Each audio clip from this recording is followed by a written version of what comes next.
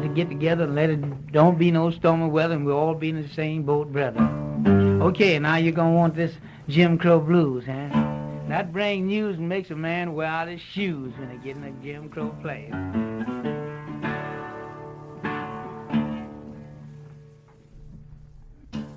Nearly 500,000 elementary and secondary students did not show up for school in New York City.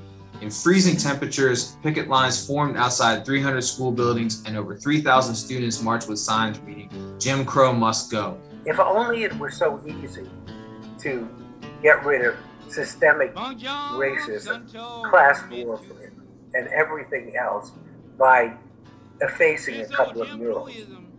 You know, this is so simplistic and so ridiculous.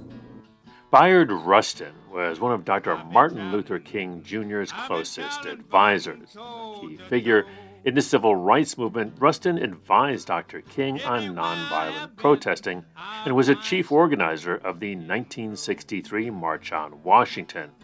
And while that march is commonly considered one of the largest civil rights demonstrations in U.S. history, the largest demonstration was actually a system-wide school boycott in New York City beginning on February 3, 1964. Today, our colleagues at the Meany Labor Archive explore the fascinating and complicated legacy of Bayard Rustin. This coming Saturday, July 17th, the annual San Francisco Labor Fest will present a play entitled The Murals online, starting at 5 p.m. Pacific Time. The Murals is a play dramatizing the conflict over the George Washington High School murals painted by WPA artist Victor Arnautoff in 1936, between those who believe the murals should be painted or covered over because they're traumatizing to current high school students, presenting a negative picture of African Americans as victims of slavery, and Native Americans victimized by white settlers who stole their land and killed them.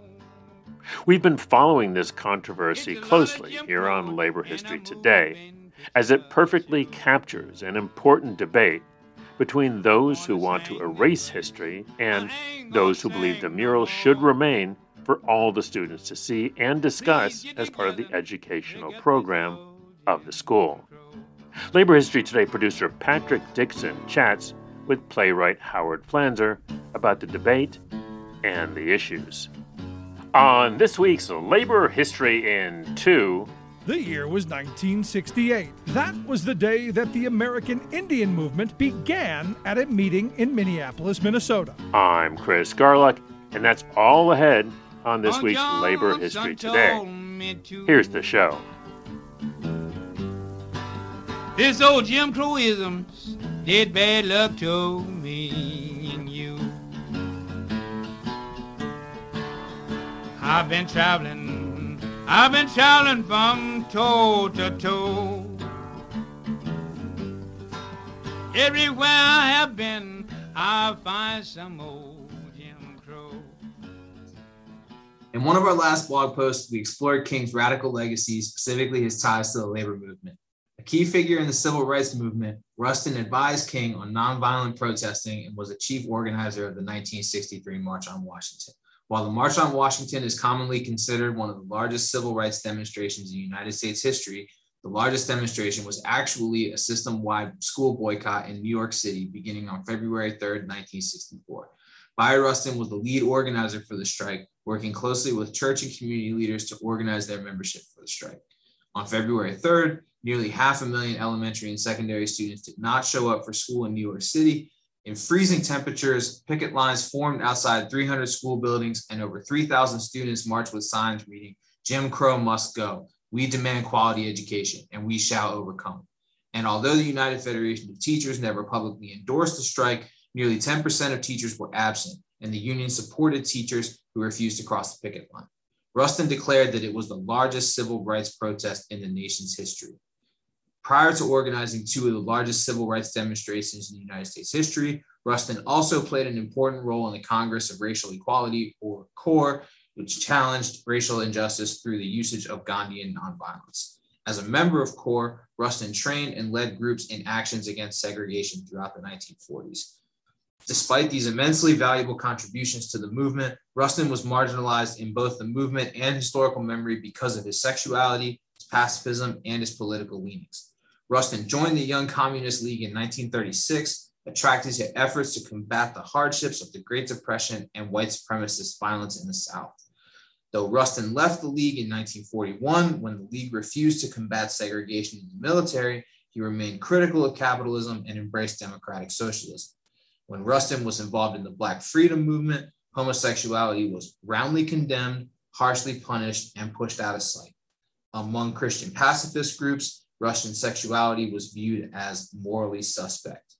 Often, concerns came from friends and allies. For example, when Rustin was in Montgomery for the bus boycotts in 1956, he was urged to leave so his sexuality would not be attacked by enemies of the movement. To better explore Rustin's connection to labor and his marginality in the movement, we reviewed a folder of his speeches from the AFL-CIO Civil Rights Department records.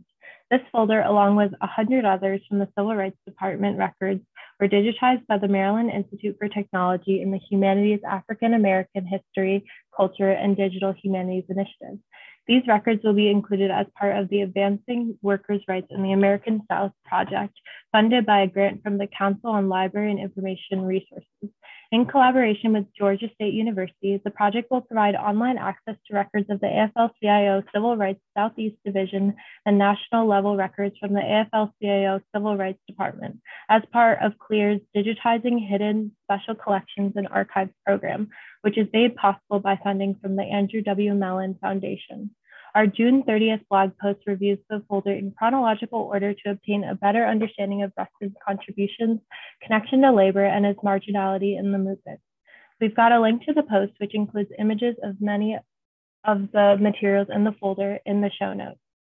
By highlighting some of Rustin's speeches, writings, and interviews from the A. Philip Randolph Institute series of the AFL-CIO Civil Rights Department records, the post shows Rustin's contribution to civil rights and labor, along with how he was attacked and marginalized within the movement due to his political leanings and sexuality.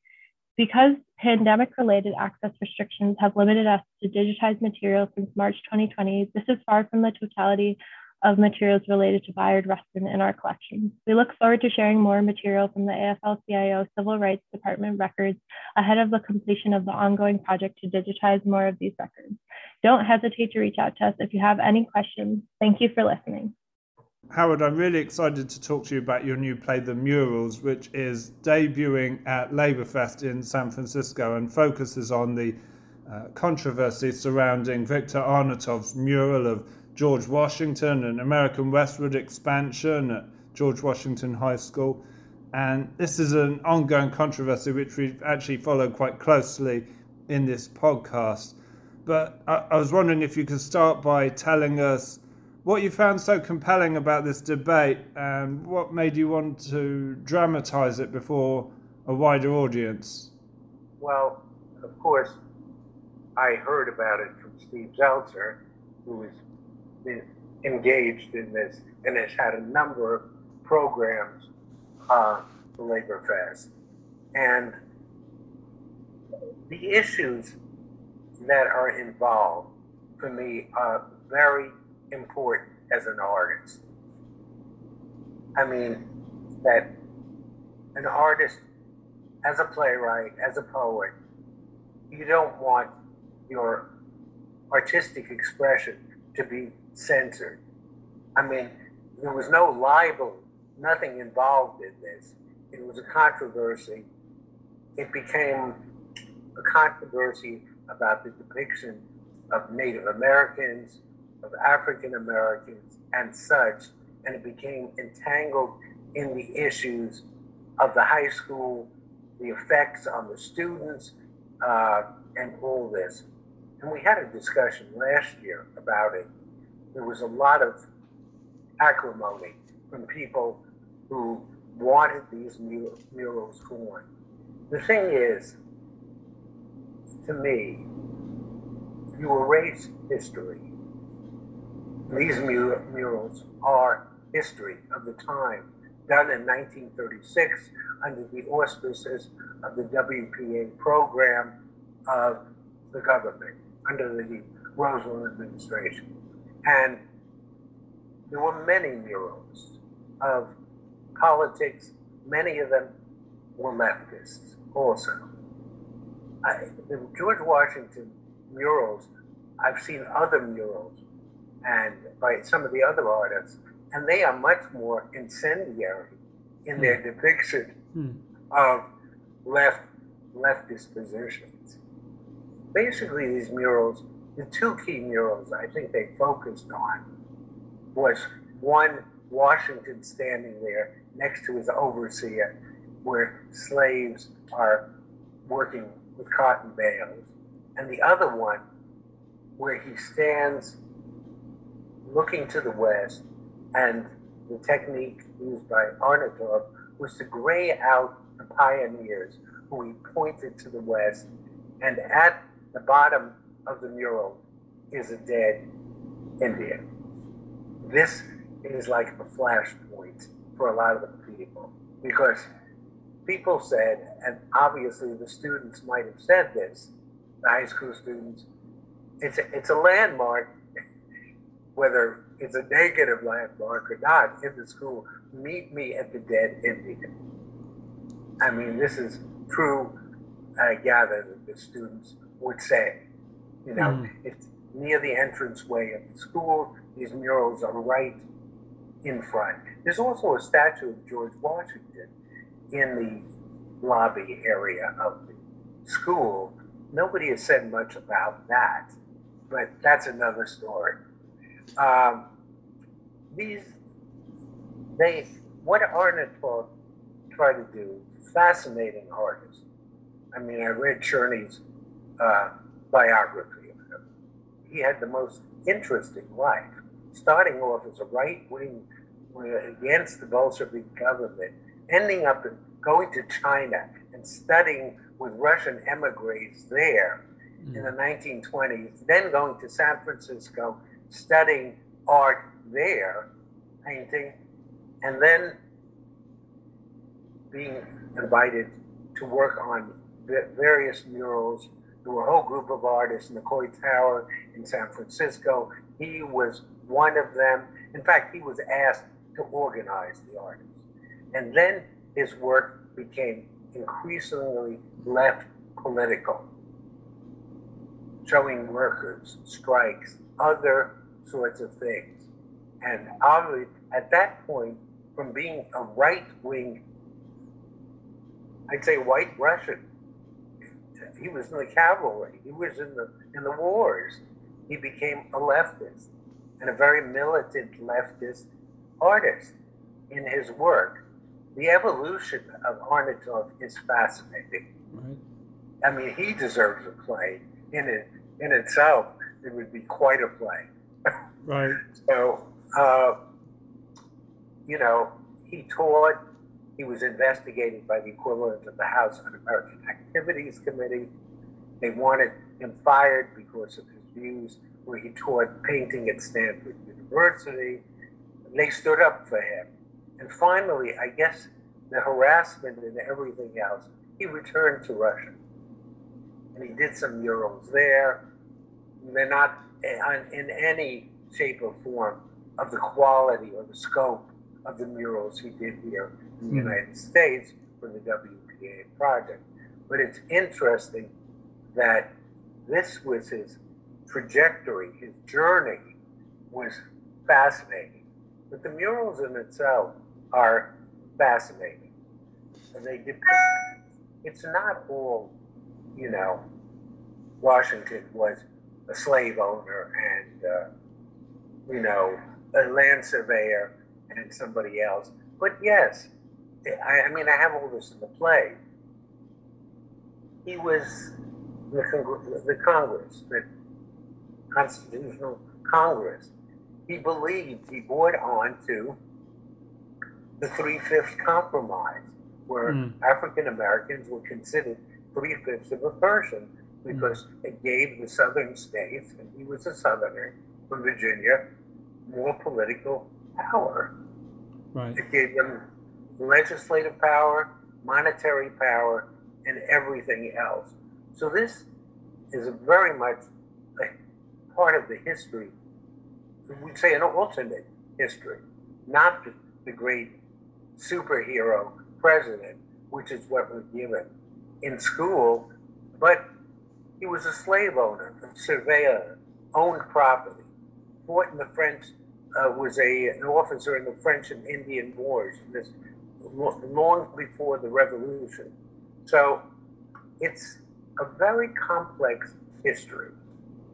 And I think it's important for a writer, an artist, to help illuminate this complex history of the United States. And I feel writing the murals based on documentary, the school board hearing where they voted to efface the murals or cover them over, panels where there was contentiousness from Labor Fest, all this material, there are many hours of material I went through. And I put it together in a way so we could have a documentary play and document this. And I incorporated the alternative positions. We start with a collage of voices where you hear the competing positions in the opening scene of the play with the voices. And from those who say it's terrible, sanitizing history, to we need to get rid of this, it's too traumatic, it's awful. This is not the way we want things to be seen. And of course, controversy with the Black Panthers wanted these murals removed in the 60s. And as a character, I have Emily Lewis, the Black Panther, Minister of Culture, with the artist, Dewey Crumpler, who's still alive, did 3 response murals showing more of the diversity of the country. Mexican, Black people, others, in this country. But they were trying to insist at that point that the murals be painted over. And Dewey Crumpler, an artist of great integrity, said, I will not do these other murals. They have to stand with the Arnett-Top murals. They have to be together because this is part of the history. You need people with integrity. Just because you get a commission or something doesn't mean you have to do the bidding. I'll just give a digress for a minute. When Lenin appeared in the Rockefeller Center murals that Diego Rivera did, those murals were effaced. They were painted over. Rockefeller was the patron, and he got what he was, sort of the Medici of America or something like that. He was the royalty, and what he said went. And I feel this is wrong. This should not happen with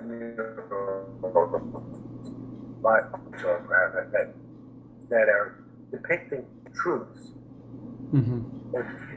I have a scene with Arnett talking that he has to, it's complex, that in his depictions, you have to have a complex individual.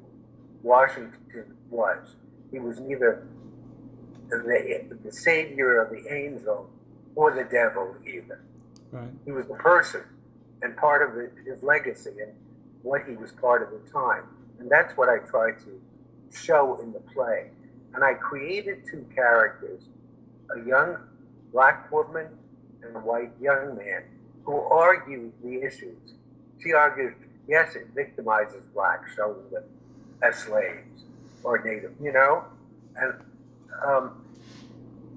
but in their dialogue, and they have a number of scenes threaded through the play, they come to the conclusion that the murals need to be seen by the students, and they need to be taught and discussed, and this is the way this would enrich their understanding of the history of the United States. So this is what the murals are about. I think I'd largely, agree with your position about the destruction of art. At the same time, many of the people who were opposed to the murals are I would imagine people in which we'd find there's much that we'd agree with them about in questions of civil rights, in questions of inclusion, in questions of equality and opportunity. Yes, of course. But yet, several hundred teachers in the San Francisco School District supported the decision, which amazed me, to get rid of these murals. And I can't I really can't. I mean, art is disturbing. Good art makes people think. And yes, maybe you want to destroy it. Well, I'll give another example. If we didn't have the pictures that were taken at the concentration camps by the Americans, people would say, oh, it didn't happen. It would reinforce Holocaust deniers. Where's the evidence? Where's the evidence? Right.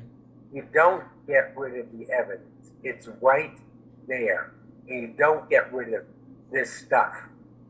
Because this is absolutely part of history and our understanding of what has happened in this country.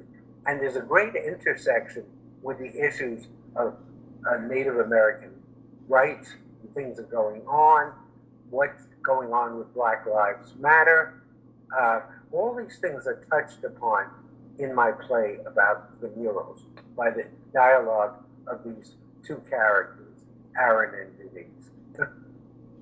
People have used the phrase cancel culture a lot in recent years. Is this a study of cancel culture? And is that, I'm not sure entirely if that's even a useful phrase or a useful framework to understand these debates. No, I don't think cancel culture is useful. I always thought when there were the stuff about hate speech on the campuses in the 90s, and restrictions and such, I think you have to let this speech be answered, the pieces in the student newspapers, and then you write a response. You have people tear it apart or do it in writing or in speaking in a public forum. I think this is the way to go about it. You can expose things. I'll give you a little anecdote. When Mayor Koch in New York was running for mayor, he had a forum for the press near ABC TV. And I spoke up from the crowd. And I said, what about the J53 or whatever, 54 real estate law, which gave away all this to the developers? They don't want to hear this. He sent his bodyguard, who was about 6'5", to threaten me in the crowd because I exposed his carefully orchestrated news conference launching the bid for his third term. But this is the way stuff has to be done.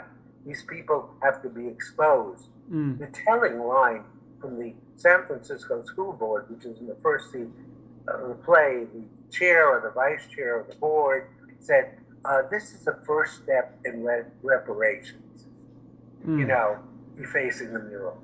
This is a quote. And I thought, wow, if only it were so easy to get rid of systemic racism, class warfare, and everything else by effacing a couple of murals. This is so simplistic and so ridiculous. All this stuff is embedded in the culture, and it's not only the racism, but in this country, we do not talk about race in tandem with class. Right. It's lacking from even the left dialogue or the progressive dialogue. And this is a great failing in what way our politics and our culture are discussed in this country. It's like the elephant in the room that hardly anybody will accept. The right says, oh, when you talk about this is class warfare. Damn right it's class warfare. It's a class warfare against working and poor people. That's where the class warfare is. I don't pity Jeff Bezos or anybody else. You know, what's his name? Zuckerberg. You know? Yeah, from Facebook. You know, I don't give a damn about them. But they don't give a damn about anybody else, really. Right. So this is my position on the left. This has to be discussed. It has to be brought forth. And if it's brought forth historically, I was a teacher. I brought forth stuff that people read, you know, and discussed. And people said they didn't know this stuff because I would give and still give readings from Mother Jones and even The Nation or whatever, where these issues are at least touched upon. So people, the students should be aware there's a whole other political word and social dialogue that is there, which is sort of shunted aside. So this is where I am coming from as an artist. This debate concerning Arnotov, interestingly, appears to have taken place in parallel or at the same time to similar debates about historical statues. And in most cases, those have been statues relating to Confederate generals. But there was a bust of Ulysses Grant toppled in San Francisco, abolitionist Hans Christian Heg in Wisconsin. And while there was a robust progressive defense of Viktor Arnotov, there was little pertaining to statues. Right. I feel, let me comment on statues. Okay? Let me talk about the Confederate generals, Lee and other things, and the horrible thing that happened in Charlottesville with the statue was a flashpoint. It became a flashpoint for the radical right, white supremacists. There's a difference. Let me put it this way, as I see it. These were people, if you're really patriotic and interested in the country, these were statues of people who wanted to destroy the United States as generals and such. Are you going to allow statues in Germany of Hitler? I mean, or, you know, I'm looking at this in that kind of context. Yes, these statues are statues. They are historic. But I can understand wanting to obliterate these figures because very clearly they wanted to destroy the United States. Arnotov wasn't trying to destroy the United States. He was trying to depict certain history in a way that would be disturbing. So I think there's quite a difference. That's the way I see it. I mean, just to push back a little, isn't it one thing? It might be one thing to have a statue of Robert E. Lee in the centre of the city square. That makes a very clear statement. But it seems it's quite different to have a statue of Robert E. Lee that was once in the city square but's now in a museum. The fact that explains. I agree. If it's in a museum, they just removed the statue of Theodore Roosevelt after a big controversy in front of the Natural History Museum in New York. And I don't know what they're going to do with it, but maybe it should go in a museum, you know, or a place. Yes, I don't say they have to be destroyed, but they have to be put in a place where they that's can more be. appropriate. Look, I mean, you know, there were, again, when I was in Germany and Poland, I went to Auschwitz and Birkenau, and there were things about it, you know, in part of the thing, but they were put in the context of what happened, you know, and it was explained by the person who led the tour, the journey through concentration camp. I mean, this goes back to the argument that you have to understand where a work of art comes from. I mean, there's a very interesting Russian film about Michelangelo and the politics and the patronage of the Medici and the other families. And you see how the art came out of this and who was honored and the politics of this. But you want to know this history. I think the most important thing in a country, if you want to be aware of what can be done, social and political change, you have to know the history. Right. Now, I'm a strong believer in not effacing the history or omitting it and such. That's what I believe. You're also the author and director of Lucy Parsons' Anarchist, which is a portrait of the 19th century radical black activist. Does the murals build on your previous work? It's one of my interests. I write many different kinds of plays. I can tell you how I got the idea for Lucy Parsons. Please. There was a book by the historian Paul Average called The Haymarket Affair. And I read it, and then there was about 2 or 3 pages about Lucy Parsons. And I said, my God, I've never heard of this woman. I knew about the Haymarket Affair, and I thought it would be worthwhile exploring this theatrically and politically. Who was this woman? She was possibly a slave. Her origins, she covered up her origins. She didn't say she was black. She said she was Mexican, she was this, was that.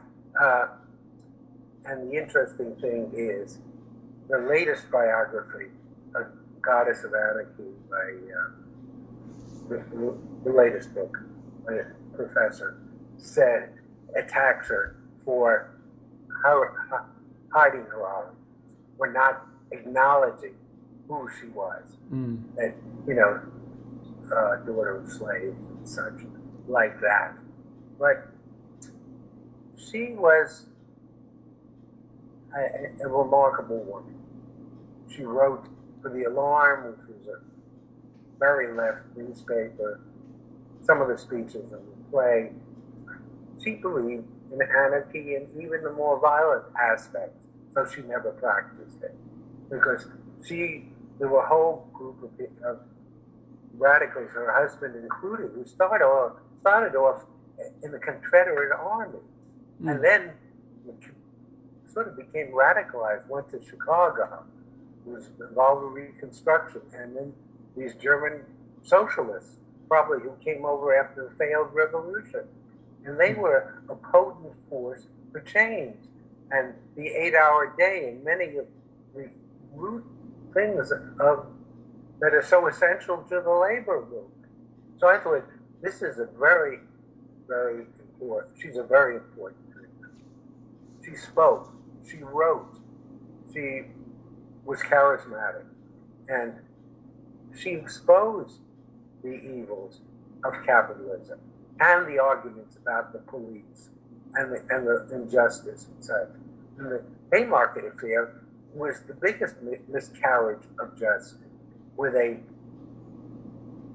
brought all these, her husband and the other Haymarket people, into a conspiracy which they weren't even involved in.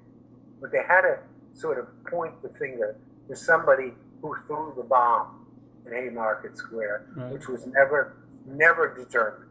They never determined who it was. And probably the police shot each other, in friendly fire. It wasn't the anarchists who were all armed who shot the police, but they want to put the onus on the anarchists and the leftists in Chicago. And I thought, I wanted to show this woman who fought on behalf of her husband and the other Haymarket people, who was reviled and everything for doing this, but a very strong woman. This play won an award from the New York Foundation for the Arts. And very nice. The panel, it turned out, there was one labor playwright, there was a very well-known black writer on the panel, who quite well-known, and they voted for this play because I guess it told a certain truth about the United States. I'm very happy to have written it, but I haven't gotten it produced. I've had readings by Labor Fest. I've done readings in New York. It was read in Black History Month at La Mama in New York. I've had all these readings, but the best comment I ever got was from this theater outside of Washington, D.C. I got the artistic director's comment. The literary manager loved the play, wanted to do it. He said, no, this play is too political, more than personal. But of course, the politics and the personal were melded together in the character of Lucy Parsons and all this opposition. And you saw the unjust Haymarket trial and all this harassment by the police and everything else. And the thing is, this play, takes place in 1886, at that time. Right. Things essentially, more than 100 years later, have not changed. The police act the same way. The courts do the same things. I mean, it's discouraging. I mean, I don't think my play will ignite a revolution. It's very, but it can contribute to a raising of consciousness about these issues. So yes, it's part of my work. Lucy Parsons and this play, this contemporary play now. It's been a pleasure, and I look forward to seeing the murals on the 17th. Right. Thank you, Patrick. It's been a pleasure talking to you. I'm Rick Smith, and this is Labor History in 2. On this day in labor history, the year was 1968. That was the day that the American Indian movement began at a meeting in Minneapolis, Minnesota. A group of 200 Native Americans gathered together to discuss a response to the U.S. government's history of broken treaties and the devastating consequences on Native peoples. The statistics of unyielding poverty and high unemployment in Native communities were staggering. By 1970, 40% of the Native population lived in poverty. The unemployment rate was 10 times the national average. Life expectancy was only 44 years old. In the early 1970s, activists staged a series of occupations at Alcatraz, Wounded Knee, and at Mount Rushmore. Mount Rushmore is built on a site in the Black Hills that is sacred to the Oceti-Sakowin, or the Great Sioux Nation. The United States government promised Native rights to the land in a treaty that was broken when gold was discovered. In 1972, activists staged a Trail of Broken Treaties caravan, which ended in a 6-day occupation of the Bureau of Indian Affairs offices in Washington, D.C. They issued a statement that read, quote, "We seek a new American majority, a majority that is not content merely to confirm itself by superiority of numbers, but which conscience is committed toward prevailing upon the public will in ceasing wrongs and doing right." Beginning in the 1970s, the United States government began to respond to Native people's demands. A series of federal acts gave Native communities more control over their education and improving their health care. Lawsuits brought by tribes resulted in further economic autonomy. Yet by 2014, 1 in 4 Native people still lived in poverty. Labor History in 2 brought to you by the Illinois Labor History Society and The Rick Smith Show.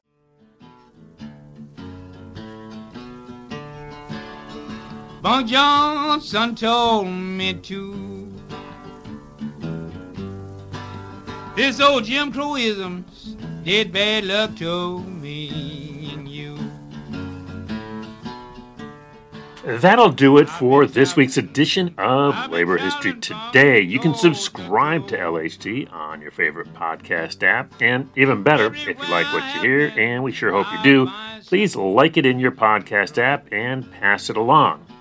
Labor History in 2 is a partnership between the Illinois Labor History Society and The Rick Smith Show, a labor-themed radio show out of Pennsylvania. Today's music is Jim Crow Blues. This is a protest song from the 1930s, written and performed by the great blues musician Leadbelly.